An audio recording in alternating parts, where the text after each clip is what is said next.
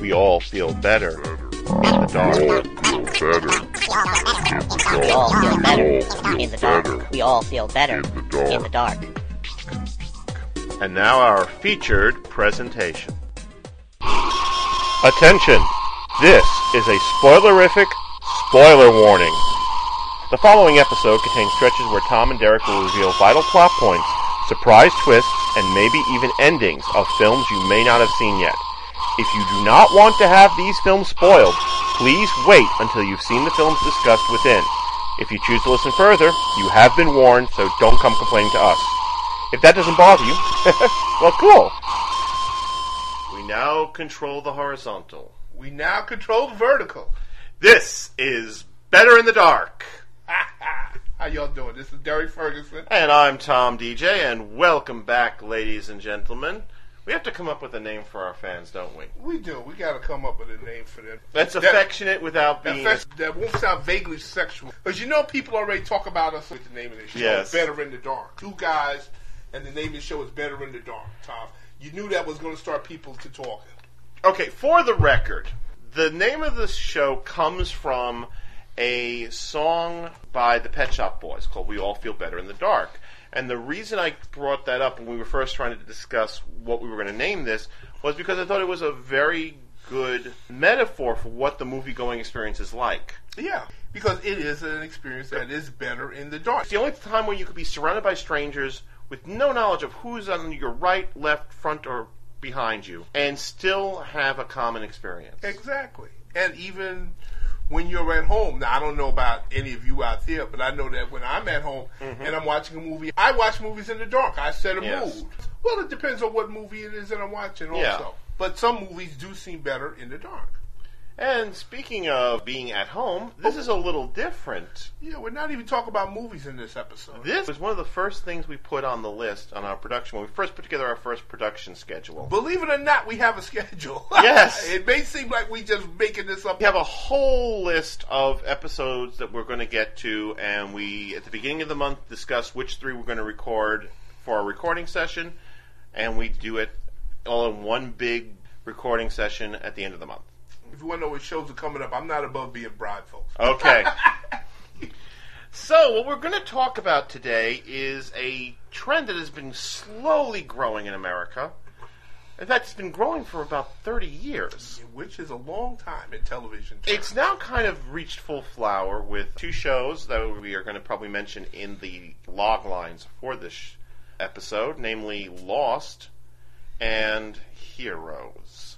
But it's been a thing that has been growing and has been slowly invading the sensibility and the taste of the American viewing public. And we're going to discuss the development of the move towards serialized dramatic series, which was something that was almost unheard of until about 1980. When, if I'm not mistaken, you're talking about Twin Peaks. We're talking about Twin Peaks. Prior to that, the only serialized drama we had was in soap operas. Soap operas, yeah. Every day, it was a continuing, never-ending story. Right. That just kept going on and on and on. And actually, to be honest, I used to be a pretty big fan of soap operas. Mainly because my mother watched them. And she liked them. So I watched, like, All My Children. I was a big fan of General Hospital during that period where it was really a serialized superhero story every day. Oh, yes, when we had the Scorpio storyline. Yeah, we had Luke and Laura. And Luke was teamed up with Robert Scorpio, the spy. Right. And Demi Moore was Jackie Templeton, Ace Reporter. Yeah, they were running all over the world, and there was super villains trying to destroy Port Charles. It's like every 10 years,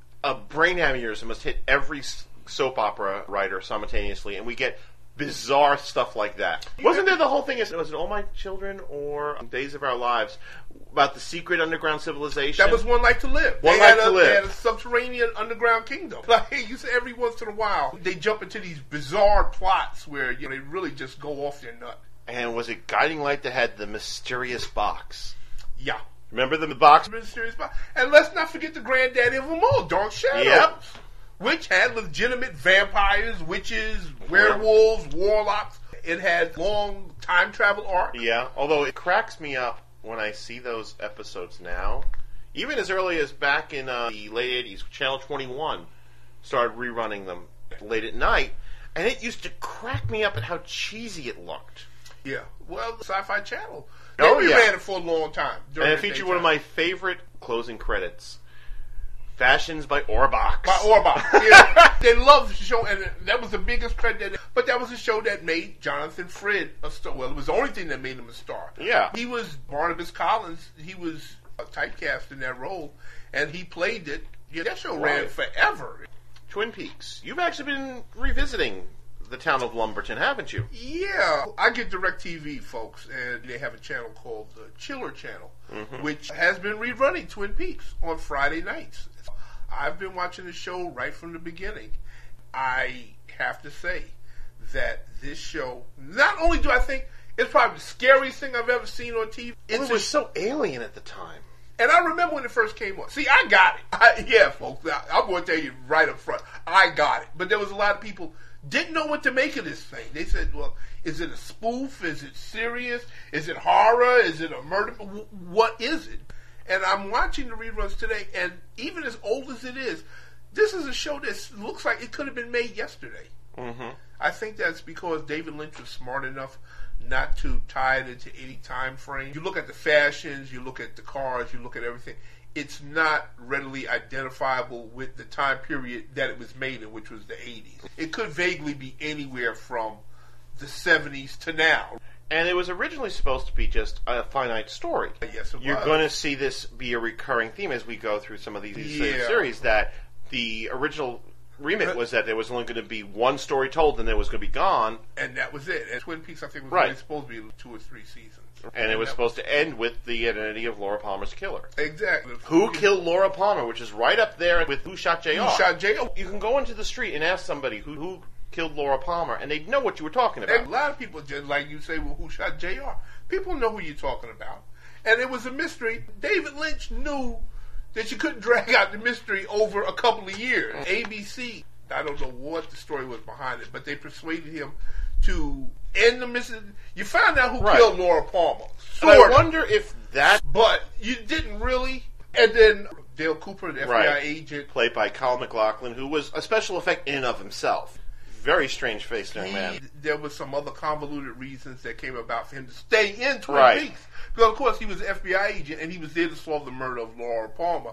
And once it was solved, there was really no reason for him to be there anymore. And the thing that's amazing is this was a film where they actually had to do a movie to explain what was going on in the series. And they never did. Nobody liked the movie Firewalk with Me. Yes. Because it was a prequel to the TV series, where it detailed last week of Laura Palmer's life.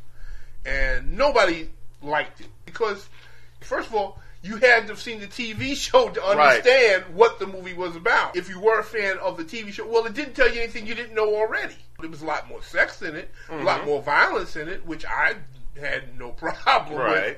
But it was totally unsatisfying. But for a brief period, about a year, that show was a national phenomenon. When it first aired on ABC, it was the hottest thing on TV. Yeah.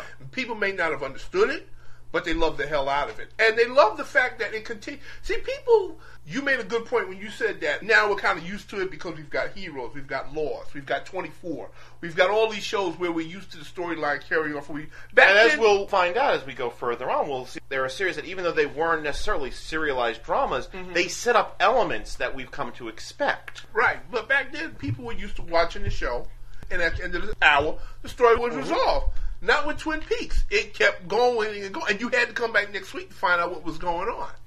Now, there were 2 shows that came out shortly after Twin Peaks. These were full-blown serialized dramas. Okay. If you look at them, they will show you how the networks approached serialized dramas at that time. One of them, I know, is one of both of our favorite TV shows that ever be made. Michael Mann's quote-unquote novel for television, Crime Story. Crime Story, yeah, classic. Basically, Michael Mann did a show called Miami Vice that NBC loved so much they said, well, what else you got? And what Michael Mann came up with was, he called it, he in fact pitched it as a serialized novel for television. Yeah. 26 episodes, self-contained, which depicted the rise of a mobster from Chicago named Ray Luca. Basically what it was a modern retelling of The Untouchables. Yeah. He took The Untouchables, the old rock. And he flipped it on its end in that, in the Crime Story, Ray Luca was the guy with the charisma, Yeah. And the looks and the smarts. And the suaveness. And the cop was a brutal thug. Played by Dennis Farina, an actual New York PD cop. An actual police officer, yeah. Who looked like his face was carved out of the moon. Not an attractive man. Had a smoking hot wife, though. Yeah. In Darlene Flugel. And brought nothing less than 100% authenticity to his role. That's one of the few actors that when he says, I'm going to kill you, you honestly believe this guy. Well, there's that scene in the pilot. A negotiation is broken down with this gunman, and the gunman's about to make his escape, and he pokes his head into the car, this gunman, and says, if anyone gets harmed, I'm going to find out what you love the most. Be it your wife, your dog, your grandmother, and I'm going to kill it. You believe 100%. No doubt about it. That's the role that made him a star, because he got a lot of movie and TV. He was in a Steven Seagal movie after that. And you're mentioning about authenticity is very important, because not only did he have Dennis Farina consulting on the cop side, he had character actor John Santucci, who was a heist man. Yeah, who played Ray Lucas' assistant, Paulie. Brain-dead sidekick. But he had been in Second Story. Yes, he had been a jewel thief. In fact, the jewel heist that is carried off in the pilot is one that he apparently did. Yeah. Maybe this should be what we should do a commentary for. Maybe we should. Because that show, and it showed you both sides. One thing that was also good about this show, that really set it apart from other cop shows, this was set in a period of time, just as Miranda was coming into play. The cops didn't have to tell you they were cops before they shot at you. They didn't have to get a search warrant before they... But it's interesting seeing how, as the show went on, how the cops became more and more constrained by this evolving belief in civil rights. Yeah. Whereas the criminals get more and more brazen. Yeah, well, they had to, because when the show first started, the cops were just as brutal as so they could do whatever they wanted to. But as the show went on, their hands became more and more tied. We see Ray Luca climbing up the ladder until he becomes the favorite of Weisborg, played by Joseph Wiseman. Dr. No himself. Manny Weisborg, who sends him off to be his representative in Las Vegas. If you watch that first season, it is entirely self-contained. Even those few episodes that are standalones feed in some way to the main story. Right. And it ends on a very definitive note. However, this was the year 1982, if I remember correctly, was the year when Nielsen introduced a new technology that allowed networks to find out which demographics each show was getting. They found out that even though Crime Story was doing terribly in the ratings, it was doing really well with men aged 18 to 32. Oh, yeah. Well, it was a guy's show. It was a guy's show. And so they persuaded Michael Mann to do a second season.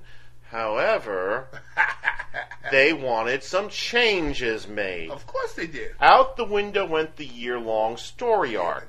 They wanted Ray Luca back. With one of the most ludicrous plot. No, they actually brought Ray Luca back twice. Yeah. They resurrected him, basically, from certain death, because... At the end of the first season, he's blown up by an atomic bomb. And one of the most famous endings of all time of any series.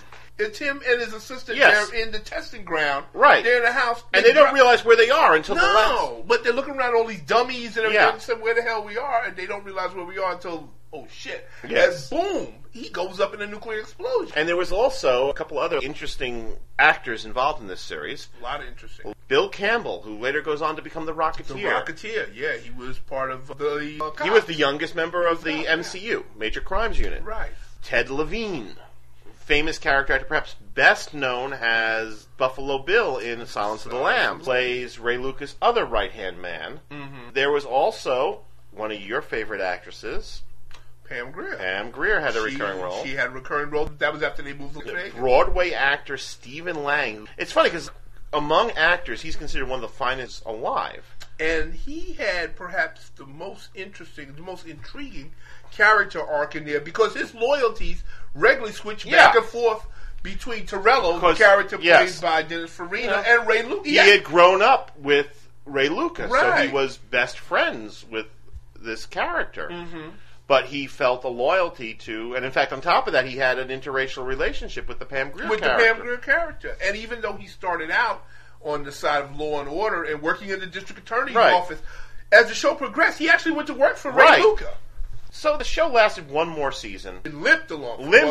Because now the stories were self-contained. Yeah. Also, remember. Although there's one really amazing episode, which is basically a Ray Lucas solo story, where he falls in love with a Hollywood actress played by Pamela Gidley, and it just shows how fucking vicious Ray Lucas was. He was one of the most vicious characters on TV because, they didn't make him a nice, charismatic. He did have it. TV gangsters He was a thug. Tend to have the thing, they give him a reason for why they are. No, Ray Lucas was in it because he liked to rob and steal and kill. This is his job. He got up in the morning, he punched the clock, he went out, he pulled a diamond heist, he killed somebody. Another actor we should mention, and someone who nobody would realize, Andrew Dice Clay got his start on this show in a serious role. If you look at him playing Max Goldman, who was Manny Weisberg's right-hand man and becomes Ray Lucas' associate when they moved to Las Vegas. But that's kind of a staple of not only Crime Story, but also of Miami Vice. Right. That a lot of people you wouldn't expect to be in a series like that popped up in roles. Like the singer Glenn Frey.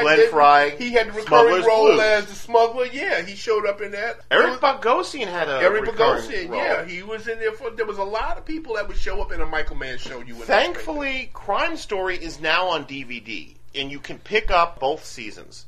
They tried to do Crime Story for the first half, you remember, with a new character played by Stephen McHattie as the main villain, but it didn't work, and they had to bring Luca back. Well, yeah, that's what everybody wanted to see. It was like going back to the Untouchables parallel. It was like the thing between Al Capone and Elliot Ness. Once Capone is put in jail, do you really care about who else they put him up because this is the Kingpin? It's roughly the same year as the second season of Crime Story was out, there was another show done by Stephen J. Cannell.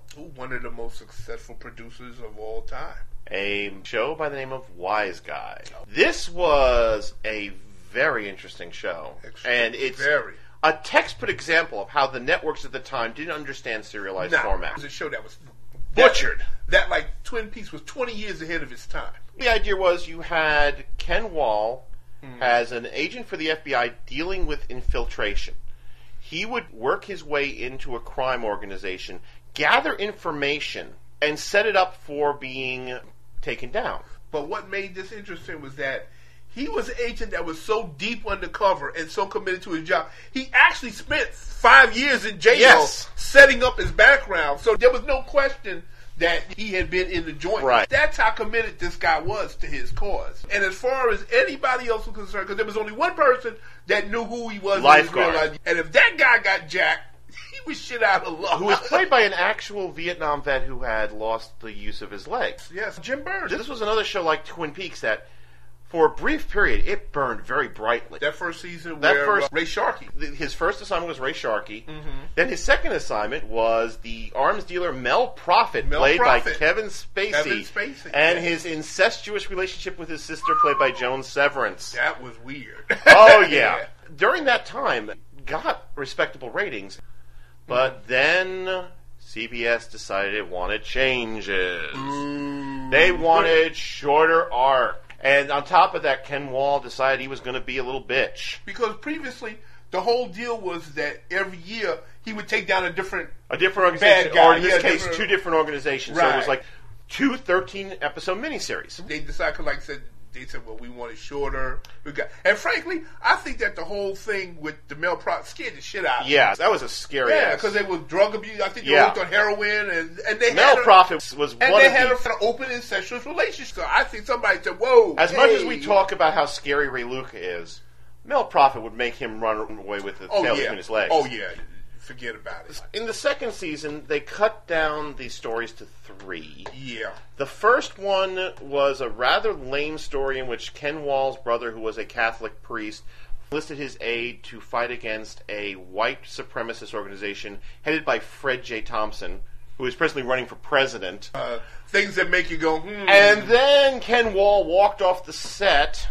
The next section, they had to basically do a quick recast. So they introduced an actor that is familiar to us from Crime Story, Anthony Dennison, who played another FBI agent. And a lot of the Crime Story people show up here. This is the one featuring the garment manufacturer played by Jerry Lewis. Right. So John Santucci shows up for a couple episodes. Patrice Charbonneau, who showed up in Crime Story in the first season, shows up. Has the wife of one of the characters. Then Ken Wall comes back for the last one, even though it's pretty bad. It's one of my favorite storylines in the show, which was the infamous record industry piracy one, where he just gets really into becoming a record executive. Big time record executive. The main villain is played by Tim Curry. You gotta admit, they had great villains all throughout the Sir Simon Newquay was his name. He had the goofiest, stupidest fate of all, when he goes mad and imagines himself as Elvis. And when we see him in the last shot, he's totally broken his mind. There's Tim Curry, who at this time is very overweight. Yeah. He's going, bee-ba-ba-loo-ba. I've got to rent that. It's so hilarious. I've got to get that. It's been a while since I've seen Wise Guy, but... Oh, and also Deborah Harry is in this. Yeah. Deborah Harry. That was like because that was her big comeback. And she also appeared in Miami Vice a couple episodes, too. So there was a lot of that. They going still on were. back then. CBS still wasn't happy. For the third season, they asked for more. Well, to be fair with them, Ken Wall was acting like a dick. He was. He was very swirly. This was a guy. He didn't know if he wanted to be an actor. He didn't know if he just wanted to hang out and drink. There was one time that his weight ballooned crazily, which was one reason for him leaving the show. And he didn't know if he wanted to be a movie star, because he did make a movie called The Taking of Beverly Hills. And he also did the infamous Jinx with Bette Midler. Yeah. You really can't blame CBS, because they had a star that was acting like he was off his nut half the time. So this third season, it's almost all standalone episodes. Right. There is one totally bizarro, season arc at the very end of the season, which has the Ken Wall character infiltrating a town run by a paper magnate, of all people, who is obsessed with the old movie Dr. Sardonicus. It's totally just, you sit there and you go, what the fuck is this? Well, they probably could have made it work if they had stretched it out. Yeah. You can't see down the Wild Wild West. They could have built that on, but that's the kind of thing you expected from the Wild Wild West. You don't expect that from Wise Guy. And the ratings have been dropping exponentially from the middle of the second season to the third. You think? And when it came back, they finally said, you know what? F you, Ken Wall. They introduced a new character, a Cuban lawyer. Right, Stephen Bauer. And they reintroduced Wise Guy in the mid-season.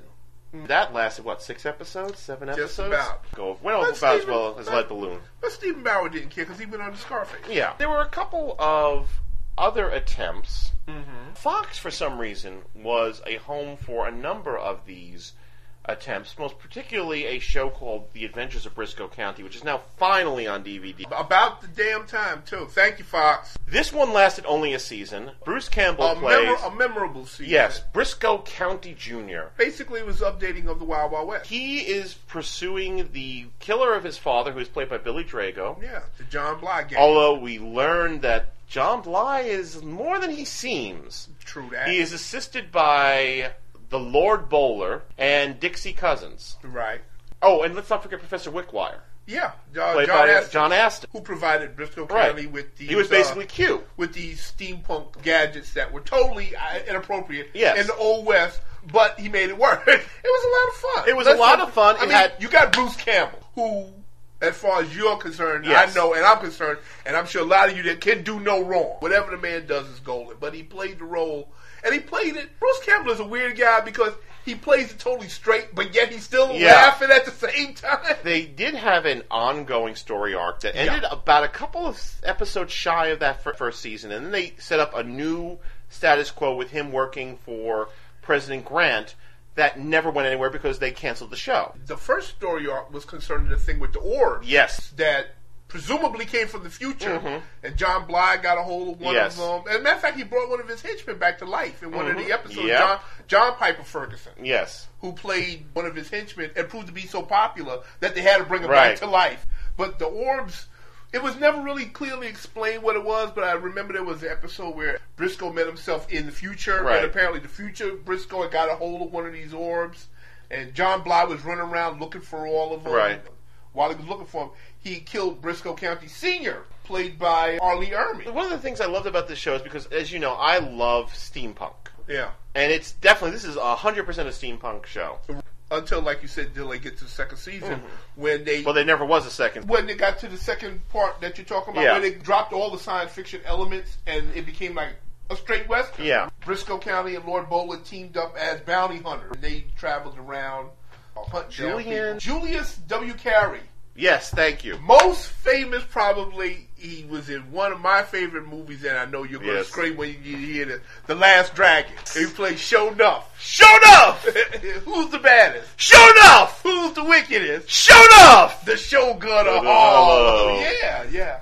That lasted a season. There was another rather interesting little attempt at doing a serialized show called VR5. Do you remember this? Yes, I do. With Laurie Singer and David McCallum. You know something? It had its moments. Even to this day, it's still got a very strong fan base. If you mention VR5, it's, they start having orgasms. Yeah. The next big show that gets people ready for continuing serialized drama is one that we're not too fond of, but we're going to talk about it anyway. The X-Files. Otherwise known as Chris Carter speaking out his ass. True that. You know, this was another one of these situations. We're going to see this again as we get to the next major show on our list. This was a show that Chris Carter came to Fox with and said, this show is going to last 5 years. It's got this overarching story about these aliens. Here are the characters where you had the Fox Mulder, who was this disgraced genius FBI agent who was teamed with a woman who was told to monitor him. Because he's crazy. He's crazy, yeah. Dana Scully, played, of course, by Gillian Anderson. The first season was kind of a Monster of the Week show, but some glimpses of what they called the mythology. There was this mysterious overarch, supposedly, that was what really brought people back to the show and gathered new fans throughout that first season until by the third season, the show was a legitimate phenomenon. It was, like, for a while, the hottest thing on TV. A lot of people, I know it's hard for them to realize now because we've got DVRs, we've got DVDs, everything. But I think that it can be said that X-Files legitimately was a show that people stayed home to watch. Friday night to watch. And it was probably the only legitimate hit at the time on a Sunday. Yeah. When they moved it to Sunday with, I think it was the fourth season. Right. It's hard now because you look at it and you realize in retrospect how much Chris Carter was speaking out of his ass. How many answers he really didn't have. The guy was a one-hit wonder. Has he done anything since X-Files? No. All right, then. So what did that tell you? That unlike his, at the time, partners, Glenn Morgan and James Wong, he didn't have anything really to bring to the table. I mean, everybody talks about how brilliant Chris Carter was, but you look at those first two seasons, and that fourth season where Glenn Morgan and James Wong were involved, and those were like the real bright spots in that part of the show. And it was so obvious. People, I'm sorry, and I know that y'all out there saying, well, damn, does this cat like anything? But I'm sorry, the X-Files never grabbed me the way it grabbed other people because it was so obvious to me after a while that Carter was making it up as he went along. There were individual episodes that I love, and to this day, if they come on, I'll sit there riveted and watch. But taking it as a whole, and it was. There are specific episodes that are legitimately some of the scariest things that ever showed up on television. Oh shit! Yeah, do you remember? Home. They had that episode that only got shown on Fox one time. Yeah. Home. One time. Yeah. Yes, that one just... The one with the mutant hillbillies. Yeah, which, by the way, is a Morgan and Wong episode. Yeah. That thing, as far as I know, they only showed that on Fox one time. Yes. It's never been, the only way you can watch it is to get the DVD. It was a show that I think just outstayed its welcome. Yeah. Although there was that brief period in season 8, I want to say, when Robert Patrick came on, where it became revitalized. Well, yeah, because then now Scully, she basically became Mulder. Although the thing I liked about Doggett's character was, even though he was supposed to be Scully, the biggest problem with Scully was always that no matter how much evidence you gave her, she was like, no, there has to be a logical explanation. Yeah, I mean... Doggett, he wouldn't believe in what you were telling him, but he had the mind that said, it's the only explanation I can take, so I am going with that explanation. I'm going with this explanation until a better one presents itself. Yeah, because after a while... Scully's dogged refusal to refuse what her eyes was telling her got to be a little stupid. The other thing that really killed the show was, I remember this clearly because people don't believe me, there was an interview where Chris Carter said there are only 3 things you're never going to see on the X-Files. Mulder in bed with Scully, Scully in bed with Skinner, or Skinner in bed with Mulder. Right. That went out the window, didn't it? You sure did. And I remember that, too. That was one of the things that I did like I thought was refreshing about the it. X-Files, that you had a man and a woman working together in a professional situation. That were friends without being sexual. And I always thought it was really cute how they openly showed he had a porno fetish. Yeah. I like watching porno. And Scully had her little things on the side. Yeah. But they forgot all about that, and the whole thing just collapsed. Once again, major phenomena, and I think that set up the next one, which is going to be very significant in the development of serialized drama, namely the introduction of Joss Whedon's series Buffy the Vampire Slayer. Which is probably still king of the hill of them all. Once again, Joss Whedon comes to, in this case, the WB, with a 5-year remit, saying this show is going to last exactly 5 years. Each season has one overriding arc, although there will be elements that reach into the next season. Right, with a big bang. I was about to mention that. The thing that Buffy brings to the table is really refine and perfect the concept of the chase villain. Right. There have been chase villains before. You and I have talked about Remington Steele. There was a character called Major Discoin. A chase villain is a character who is the major threat for the season. For the whole season, right. And he really played up on this. Yeah, he refined it to an art form. Right. Really, he did. And he kept... Starting with the Master. Actually, I got to admit, I have a slight affection for Mr. Trick, who was supposed to be the chase villain for the 3rd season. Okay. But he did give way to the best chase villain, I think, of all, which was the Mayor. Oh, yeah. The thing I loved about Harry Groener as the mayor is that he was so at odds with what he was, that he was a total freaking monster, but he was so friendly. He was and so nice. though. How could you not like this guy? And he's just like treating little Faith as like his daughter and stuff. Yeah, I mean, he was loving, he was kind, he was sweet. And you take those first 5 seasons of Buffy, forget about the next 2 seasons that were on UPN. That's a complete story in and of itself. And it was a show that actually went somewhere. It had characters develop and grow and change and things happen. It wasn't the same old status quo. You watch Buffy, if you watched it in January, you knew by the time you got to May or whatever the season ended, you knew it was going to be a different show. Right, and you knew that the people that you start out with weren't the people you were going to end up with. It was a beautifully crafted little thing. I do think that they should not have done season 6. No. The 3 villain seasons. I know a lot of people hate season 7, but I really liked it. It really, I think, set up the next one, which is a favorite of yours, Mr. Jack Bauer. Yeah, 24. 24. Yes. Once again, this is... I just got Patricia Turner on the 24, and I regret it because... No, serious, because she ran out and she bought season 2. And I said, what are you doing? Because it's rerun on A&E. Right. You got TiVo, put on. She said, well, I can't wait. Right. I got to see what happens. 24 was a rather novel concept, and the idea was each season, it was only supposed to be, once again though, only supposed to be one season. 24 episodes. Yeah. Each episode was an hour, and it took place in real time. In real time. First of all, a novel concept, yes, a novel concept now. But if you look at 24, all 24 is... It's just a 30 Saturday morning serial. Yes. But each episode is an hour. Because it always ends on a cliffhanger. Right. And you got to come back next week. And one thing that I like about Fox is that they showed the season with no reruns and no interruptions. Right. You know, they were the one that started what is now considered a standard operating procedure for many of these shows. Yeah. Which is, you start them late in the season, you go through to the end. Yeah, and I really got to give them props for that because now that sets up anticipation, and I know I got to be home Monday at 9 o'clock. And I find it interesting that now both ABC and NBC have adopted this. Yes, they have. Because Lost, every time Lost went on hiatus, there were these big spikes. Yeah. Where they lost viewers. Now they're going to go just straight through. Just straight through. Heroes has got this stupid thing now with the origins that they're going to show in place of Heroes at the beginning of the season and then go to the episodes? Hold on to that thought, Tom. You'll have your chance soon, I promise you. Okay, well, we're coming. But 24, it's a 30 set, especially if you watch 4th season, which was nothing but sheer action from start to finish.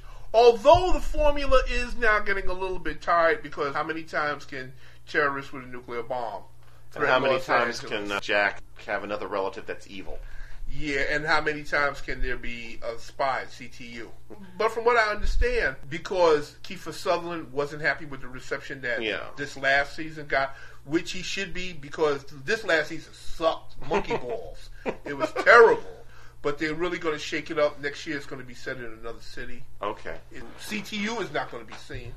And it's not going to be terrorists. It's going to be a James Bondian type of bad guy. That's what I've heard. But the original idea was that each season would have a different main character, wasn't it? No, it always was supposed to be Jack Bauer. Okay. Now, what I've heard recently was that they said Kiefer Sutherland has signed up for 3 more years. Okay. So he's going to be Jack Bauer. I don't know. If I was Jack Bauer, I would mark down that day every year and go, I ain't going nowhere. I ain't going nowhere. I'm going to stay in the house. I have heard various things. Originally, they wanted to do 7 seasons. The idea being that if you were insane enough, you could have a marathon and watch a 24 marathon all week long. One of the major characters that, spoiler alert, that got killed last season, Curtis Manning, I heard that he was being set up to take over for Kiefer. You hear a lot of these rumors floating around about 24. Concurrently with 24 was another show that cemented this idea of the serialized drama, which neither of us like very much, but we're going to give it a little bit of lip service. Okay. J.J. Abrams' Alias. And J.J. Abrams is significant for the next show he creates. Right. And you know what else that we forgot to mention, too? Straczynski's show. Oh, Babylon 5. Babylon 5. Which, again, is another one of these things. This was a show a novel for television that he said it was going to be a story of, 5 years? That length is what people latch on to. Syndication. Yeah, well, the thing, because of course. After 5 years, you have 100 episodes. And this was a case, this was back in the 90s, and Straczynski couldn't get a network interested, so he had to go to a syndicate who created the P10 network. Yeah. Along with Kung Fu The Legend Continues and Time Trap. Alias was another one, along with 24, that was a big phenomenon, and people started going, hey, we want our serialized show as well. Because they saw if you made it interesting enough and compelling enough, people will come back every week and watch this thing. But there was still a little bit on the timid side until a little show that J.J. Abrams created called Lost, which is almost a textbook example of how not to do a serialized show.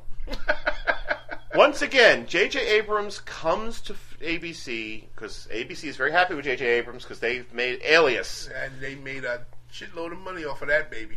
And said, what else you got? And he said, I want to do a 1-year series about people stranded on an island. Deserted island. This guy wanted to do only 1 year, but then ABC saw the ratings and said, we want more. And J.J. Abrams said, no. And then they threw money at him and said, we want more. No.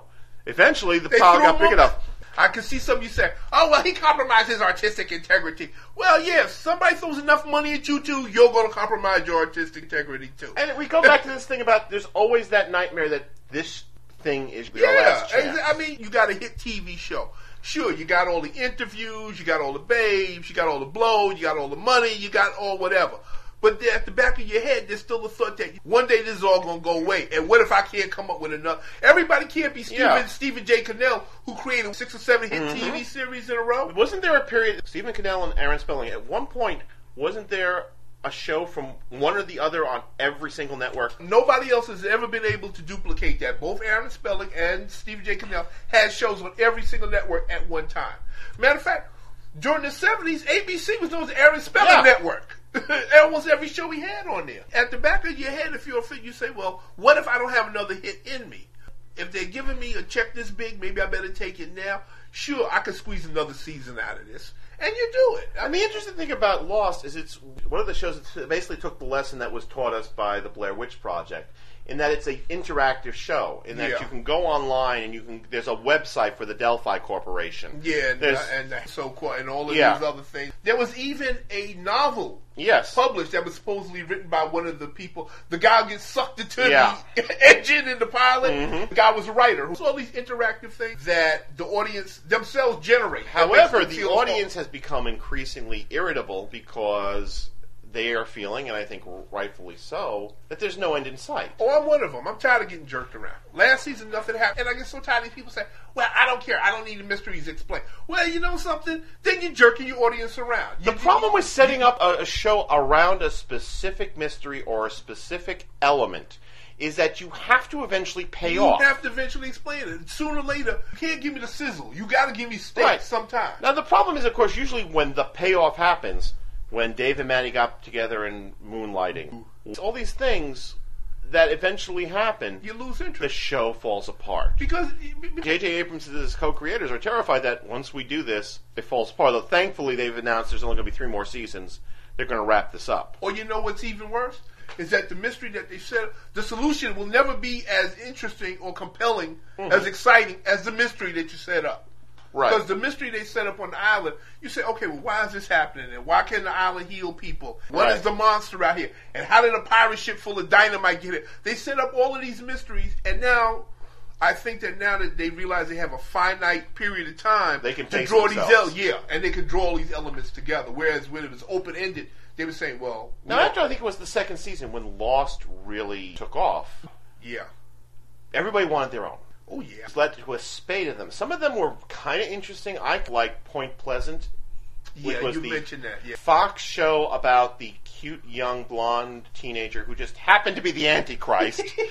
So it was done by Marty Knox and the same person who was the head writer at Buffy. And it was done with that same sort of malicious mischief. You know what I always thought that they was trying to do a riff on with that? I only saw one episode. I didn't catch the other one.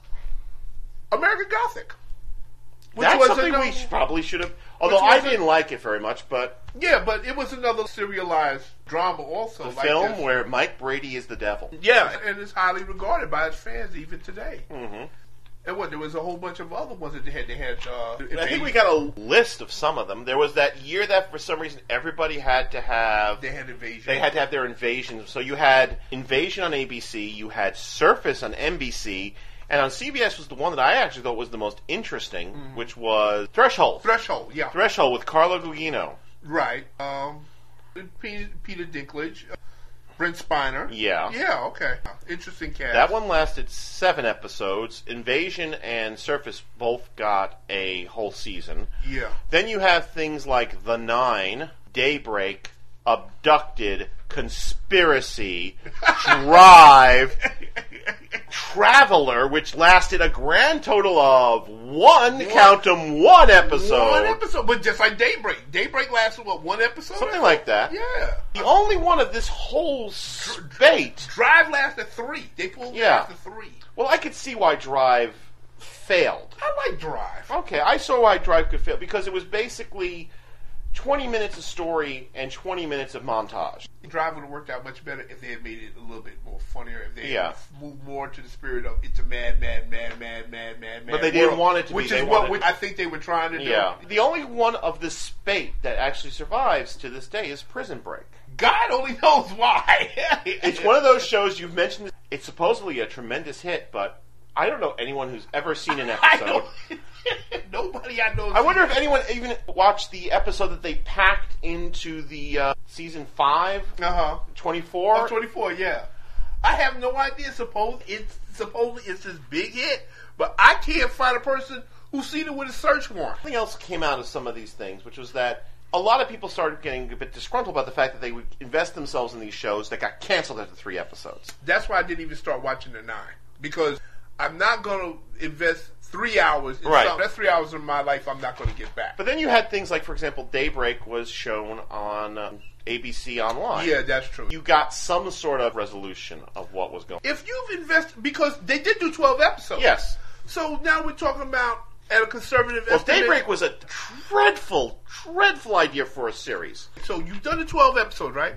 Mm-hmm. Even being conservative, let's say that it's $1 million episode. That's $12 million you got invested. Well, we're going to cancel it. Why not do like a 2 or 4 hour wrap up for the whole thing, package it, put it out like as a DVD set. Instead of just saying, oh well, it's 2 episodes, we're not getting the ratings we want. Pull the whole damn series. That's a lot of money going down. Well, Traveler amazes me because he gave that the Tiffany spot right after Grey's Anatomy. So you felt that they were really trying to push that one, and to have it pulled after a single episode must have been really dreadful. It's insane, because you know something, they need to go back to the day when television took its time to find its audience. You need at least 6 episodes to really gauge if people are going to get into this. Well, that's the interesting thing for me about how this has changed a bit, in that we are dealing now with series where it's a serialized meme. And that's what's being bought by the networks, but the networks are still treating them as if they're episodic. Right? Cause ding, you look at 24, you look at Alias, you look at the X-Files, you look at Buffy. All of those took a year or more to catch on. People seem to forget Buffy was on the verge of cancellation at one time. Yes. The X-Files was on the verge of cancellation at one time. These shows took time to find their audience. In fact, the X-Files didn't really take off until season 3. Exactly. But you look at all of these shows, the aberration here is Lost, which basically was popular almost from day one. Right. They took a while to gain their audience, whereas these shows that are being pulled aren't getting that chance. Yeah, exactly. If the X-Files was on today, we'd never seen it, because they would have pulled it after the second or third there's some episode. people think that's a good thing. Yeah, well, we'll go into that. However, we're still going to get more serialized drama. You know why? Why? A little show by a little man by the name of Tim fucking Kring.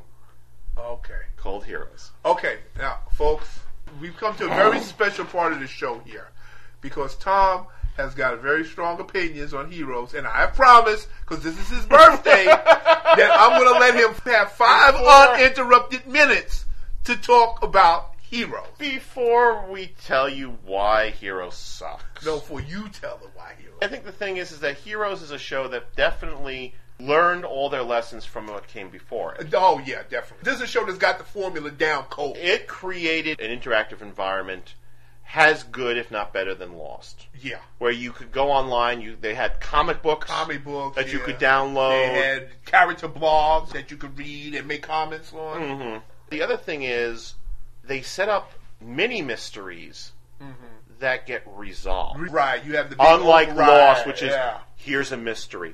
Here's another mystery. Which is something that I think they also learned from one of my favorite shows that is no longer on, but this one still is.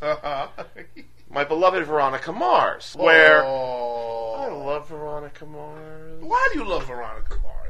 Because you've actually seen some episodes. Yes, I've seen a couple of episodes. How clever this show is. It is. It's clever. You know why it doesn't grab me? Because of the high school setting. Right. I didn't like high school when I went to high school. I don't want to revisit it on. Veronica Mars is pretty much, I think, the heir apparent to the Buffy audience. Yeah. The Buffy audience should have found this show, but I don't know whether it was because UPN did a bad job of publicizing the first 2 seasons, or it was just the time slot, or what. Because it's a smartly written show. It has a very serious, very brutal overarch every season, at least until this most recent season. It's the last. Okay. That's another thing. I think people thought it was just going to be like a straight, goofy Nancy Drew for the 90s. Yeah, Nancy Drew for the 90s, yeah. When in fact, there was elements of magical realism in it, because you had Veronica being visited in the first season, the ghost of her best friend, whose murder she was trying to solve.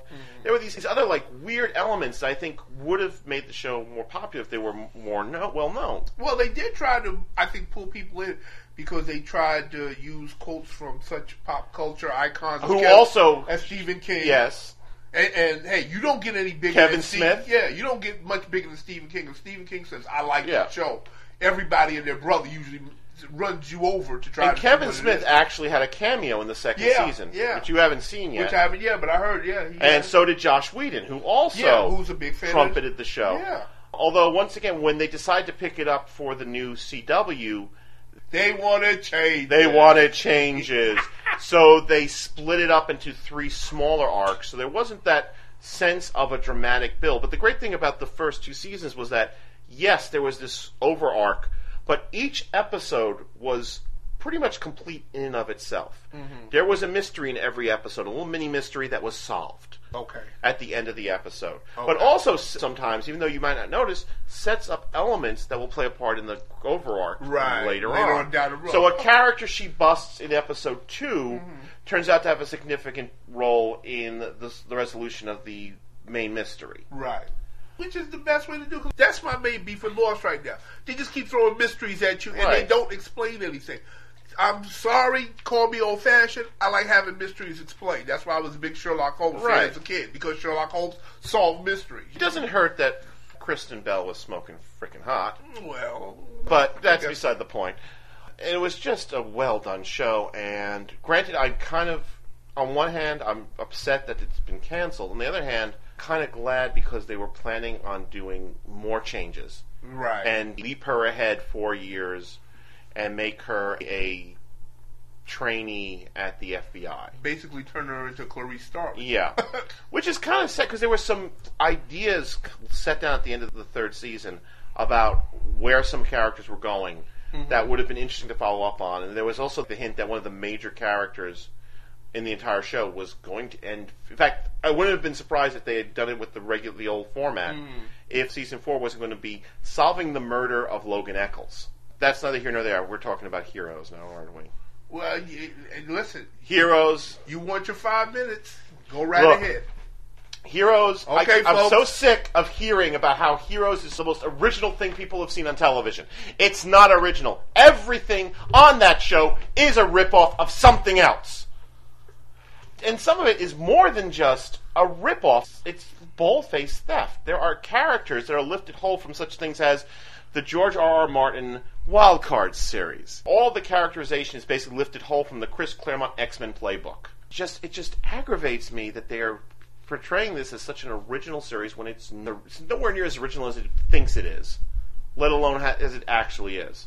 You still got 4 minutes. I know, it just aggravates me.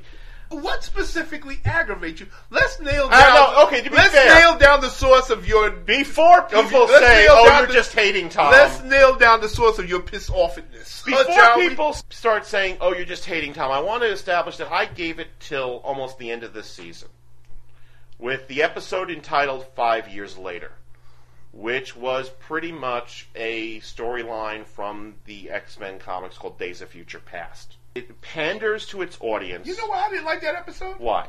Because we finally get to see the badass hero, yeah, and we never see him fight. We see him pull out the sword, and then the next scene is just a bunch of bodies. He's an ineffectual character. Yeah. I said, well, what the hell is that? We've been waiting all this time to see the badass hero in action, and we never. You don't want to get me started on Hero as a character. You really don't. It's your 5 minutes. Oh, man.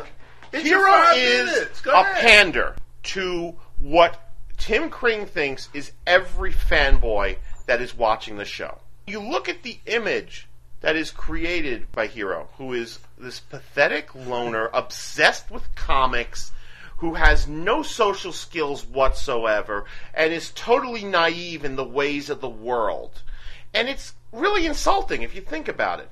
And then, of course, what happens is we meet and he's a badass, and he's got a samurai sword, and he's really cool. Except that when we finally see him 5 years later, you're right, he's totally ineffectual as a character. And it's filled with that kind of stock character. You've got the Madonna whore, multiple personality sufferer in Nikki/Jessica. Kitty Pryde is basically Claire. And on top of that, it relies on such a great extent on coincidence that it's impossible to start accepting beyond a certain point that this one who was adopted is actually the daughter of this character, who's the son of this character, who formed a group that is very, very like the Four Aces in the Wild Card books, that broke apart for reasons very, very, very similar to the reason the Four Aces broke up in the Wild Card book. Read Wild Cards, folks. Really, that is what Heroes wishes it was. You should read Wild Cards in any case. Go ahead and read it. Do you want to bring up... Because Siler? No, not only that, but I have heard that George R.R. Martin actually did bring to NBC Universal the script for Wild Cards TV series. George R.R. Martin has been trying to get Wild Cards put together as a TV series for about 10 years now. Okay. He did apparently bring it to all the major networks and was told, no, this will not fly. Well, apparently it does now. You look at this, even to the point where in the last episode it's kind of sort of implied that this all started around sometime after World War II, where there was a celestial event, which is exactly what happens in Wild Cards. Right. Where in the Wild Cards case, it is the alien virus. Although I don't think they actually mention what it was that was the celestial event in Heroes. Well, you just see the eclipse, but they don't never say when it actually happened. And you know, the main villain, the main bad, Skylar, who is a character who basically absorbs information from you, including your powers and how to make them work, by eating your brain. Okay. That is an exact lift from a character called Deadhead. Yeah. in wild cards. Almost the exact power, almost the same exact method of dealing with that power. This is the kind of thing that is rampant in this series. And it just really, really aggravates me that he's passing this off as original. No, do you want to get to the quote now? What quote? Oh, no, I don't think we're going to bring up the quote. Nah, let's bring up the quote. I've never read a comic book in my life quote. That quote, Tom. Oh, God. Tim Kring has claimed in an interview that he's never read a comic book in his life, which I find highly suspect considering his past history as a writer on a number of shows, including a show called Misfits of Science. Which I loved. Which I loved as well. A lot of the fans of the show, and I've heard a lot of bullshit from them about, among other things, direct quotes, if you don't like Heroes, you're stupid. Mm-hmm. There are two types of people in the world, those who watch Heroes and those who don't know what it is. Ooh. And it aggravates me. I think part of this comes from this pathetic, vestigial emotion that the fanboy nation has from back in the 80s and the 90s when there wasn't a lot of media geared towards them. Not like we have now. Not like we have now, where they would support utter crap because, well, it's better than not having anything. Yeah, and that's a mentality I don't hold with either. Just because something is crap don't mean that you support it. You demand for it to be taken off the air, and you demand something better. Or you vote with the one way you can vote. You don't watch it. You don't watch it. Yeah, you turn it on. There are some things about Heroes that do snort me off. But one thing, I don't like the fact that now apparently everybody has superpowers. It's just like that time in the 90s with the X-Men where the humans were totally gone from the book. Yeah, I mean, I was so disappointed when it turned out that the kid had superpowers. It was enough just him being a genius kid. I was disappointed when Linderman turned out he had superpowers. Right. I was disappointed when Nikki's husband turned out he had... Well, does anybody not have superpowers in this world? It's all part of the grand design. Yeah, well. They throw out coincidence and claim that there's a grand design. No, it's coincidence. It's lazy screenwriting. You feel better now?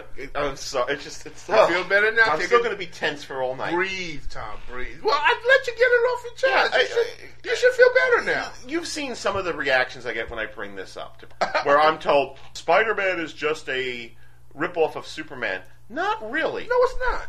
No, it's not. Spider-Man's not a rip-off of Superman. Daredevil's a rip-off of Batman. Spider-Man is original. Daredevil, I mean, yes, there are similarities, but there's enough changes that there is wiggle room. Exactly. One of my biggest problems with Heroes is that there are big hunking chunks of it where there is nothing altered. Mm-hmm. It is grabbed up whole from its source material, whether it is Wild Cards or the New Universe from the 80s or the Ultraverse. All these things which had white events or lifted up whole and just plopped down undigested. But, now I agree with you that, if you've been reading comic books as long as I have, and I've been reading comics for about 30 years, is there anything in Heroes I haven't seen before? No, certainly there's not. However, I have not seen it done this well on television before, which is why I appreciate the show, and I like it, and I watch it every week. I recognize I dislike it immensely, but we've said this before on this podcast. If it works for you, all power to you. I'm not telling you have to follow what I believe, which is that Tim Kring needs to go away. I hope you never... Tim Kring needs to... We need to put him on a boat and set him sail. That's what we need. The chances of that happening are very slim considering he's making a truckload of money. Oh, yeah. For NBC. And what, they've hired like 8 new actors to be new characters on the show? What they've decided to do to combat those drops in audience is they are doing a miniseries called Heroes Origin, which is going to take Heroes' place. Well, it's going to be the beginning of the season. Mm-hmm. It's going to last for 6 weeks. Okay. And then it's going to last basically up until the first break after November. All right. When it comes back in January, it's just going to shoot straight through. Oh, cool. January through May. Well, see, that's the way they should do it. So this way you can watch. Well, really, I don't have that problem because since I have TiVo, I usually don't get around to watching these things anyway until I record 3 or 4 episodes. But I know that if I didn't have it, I would be really frustrated if I watched like 3 episodes and then I was told for 2 months I wasn't going to see it. Right. You know what I say? Screw you. I got better things to do in my time. And the interactive trick about this Origin miniseries is that fans are going to be able to vote on which character they like the best. and that person will be introduced into the main hero's storyline in that second season. I got no problem with that. Anything that gets people watching and supporting the show, it's a good marketing strategy. Because they don't want to lose their audience. They've got it, they don't want to lose it. If they had called it Wild Cards, I would probably have accepted it. But you and George R. R. Martin. Yeah, me and George R. R. Martin. Remember when we first started talking, when it first came on, I said, there's something nagging me about this show. Yeah, almost from the start. And I know a lot of people, y'all listening to this, are going to say, oh, well, Tom just saying he don't like it because everybody else does. No, from the start, he said to me that there was something hinky about the show that he didn't. The first thing that made me go, this ain't right, is that scene with Hero and Endo. Yeah. Where he's talking about Kitty Pryde going back in the future. Yeah, but he's actually citing the source material that he's ripping off. That rip off is such a harsh word. You can't tell me that the coincidences. I know, like some but people you can't say how that a lot of it is coincidence. But when you take these specific instances, like the Siler thing, like the Celestial event, like the Four Aces thing, where it's lifted whole from Wild Cards, it puts those things where there is that wiggle room where you can say maybe it's a coincidence, maybe it's a homage, into greater doubt, if you know what I'm saying.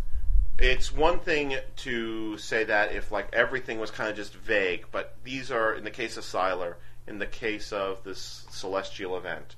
Also, wasn't there a whole thing with the Black Knight going back in time due to an accident and meeting one of his ancestors? I'm talking about the Avengers. The Marvel Comics. He goes, sure, there was, yeah. Because he actually went much back. like Hero goes back in time in the last episode and meets his ancestor. He was turned to stone by the Great Gargoyle. Exactly. And his spirit went back in time to the 12th century to inhabit his ancestor's body, When you see those very, but you know what I think is going to happen? I think Hero's actually going to end up being his own ancestor. Yeah, that's original, too. From the most original series on television. Bullshit! Have you got this out of your system now? Oh, man. Okay, we better wrap this up or else I'm going to go have to kill somebody. You ain't killing me. I'm not going to kill you, but people want so badly to like this show that they don't realize that there are some serious flaws to it. They don't care. You know why, Tom? Because they're happy watching it. They sit down. Once again, if it works for them, more power to them. I want to give credit to Chris Rattray at Cool Shite. He came up with the one I thought was a very legitimate critique of my critique. What's that? Which is, would my opinion have changed if I did not have such a great knowledge of the source materials? Right. Okay. Yeah. And that is, I think, a legitimate That's excellent. Whereas question. most people go, oh, but everything he rips, so there's nothing original in this world. Then don't go out pronouncing how original your show is. It's all in how you rip it off. Yeah. Star Wars is a rip-off of the Magic Fortress. Yeah, no, it's all in how you rip it off. Though. That's it, because I'm going to go nuts if I don't have to think about this anymore. People, I'm going to have to go give Thomas Prozac and hit him over the head with a pole mallet right now. Both Lost and Hero should have their DVD sets out as this episode goes on air. I know a lot of people are going to be buying them. They go, oh yeah, Heroes, are you kidding me? They won't be able to stock enough in the stores. What else can we tell? Well, if you want to tell me what an idiot I am... Remember, back when I was doing those X-Files episode guides for Fangoria, I got used to getting such hate mail. Or if you want to recommend the name of a good therapist. Lord knows what sort of hate mail I'm going to get from this episode. You got hate mail back then? One of the scariest moments in my life was after I think it was the third season episode guide was published. I got a piece of hate mail from my personal information.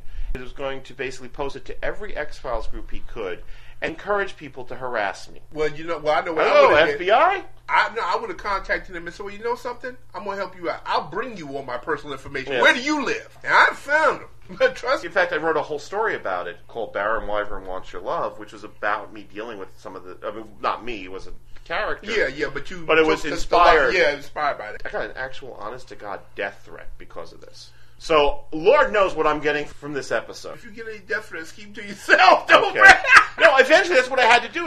His name is Tom DJ. That's what I had to do, is I had to tell Mike Gingle of Fangoria, please don't forward these letters to me because they were freaking me out. Yeah, why would he forward that type of shit to you anyway? I wouldn't do that. I'd say, listen, you got some mail, but some of it is kind of hinky. Do you want it or you want me to destroy it? Yeah, you know. I basically, as far as one, I said, just do me a favor, just burn everything. And especially on the internet, which is, as much as I love the internet, the one thing that I don't like is that you have a lot of cowards who do hide behind the keyboard. It's easy. Because they know, and I know where you're coming from, because I've had people say things to me in email and instant messaging that I know for a fact they would not say to my face. Yes, it was a very scary, scary time. Wow. Hear that, man. Anyway, if you want to send me hate mail and death threats and stuff like that. That's right. Go ahead. Encourage the nuts. Please send a little missive to our Better in the Dark email, which is at betterNthedark. That's better, the letter N, the dark, at gmail.com. Or, of course, you can join our Yahoo group, the Better in the Dark mailing, the URL of which will be listed at the end of this episode. Mm-hmm. And, of course, if you like us, or like Derrick, because I'm sure you don't like me. It's my birthday, too. Come on, give me that much. No, they like you. Yeah, well, that's why I let you go on like that, because it's your birthday. I forget. You know what else I'm that's the best thing to do for your birthday. You know what else I'm bummed out about? Now I got to start thinking about how there's no more Veronica Mars for me. Oh, well, listen, that's another show time. That's another show. Oh, I sound so pathetic today, don't I? Oh. Please vote for us every month on Podcast Alley so that we can conquer the world one step at a time. And until then, well, I guess we're not going to ask people to go watch that movie, huh? Well, we didn't talk about movies. Well, we're going to ask them to go watch that TV show. That's right. Go watch that TV show. Take care. Take care, folks. Bye-bye. You've been listening to Better in the Dark featuring Thomas DJ and Derrick Ferguson. Special thanks go out to Cool Shite on the Tube at www.coolshite.net and Michael Gingold of Fangoria Magazine. Better in the Dark encourages you to find what you love the most, your girlfriend, your mom, your dog, and get them to listen. Previous episodes for the show can be downloaded from betterinthedark.podomatic.com. Send all comments, praise, hate mail, and pipe bombs to betterinthedark@gmail.com. That's better, the letter N, the dark, @gmail.com. Please vote for us on Podcast Alley and join our film discussion group at movies.groups.yahoo.com/group/betterinthedark. If you like our program, please contribute via our PayPal link on the website. Better in the Dark is a Conspiracy Productions presentation. All material is copyright Thomas DJ and Derrick Ferguson. Until next time, the truth is out there. Wait, no. It's in a small blue box at the George Maharis rest stop outside of Marion, Illinois.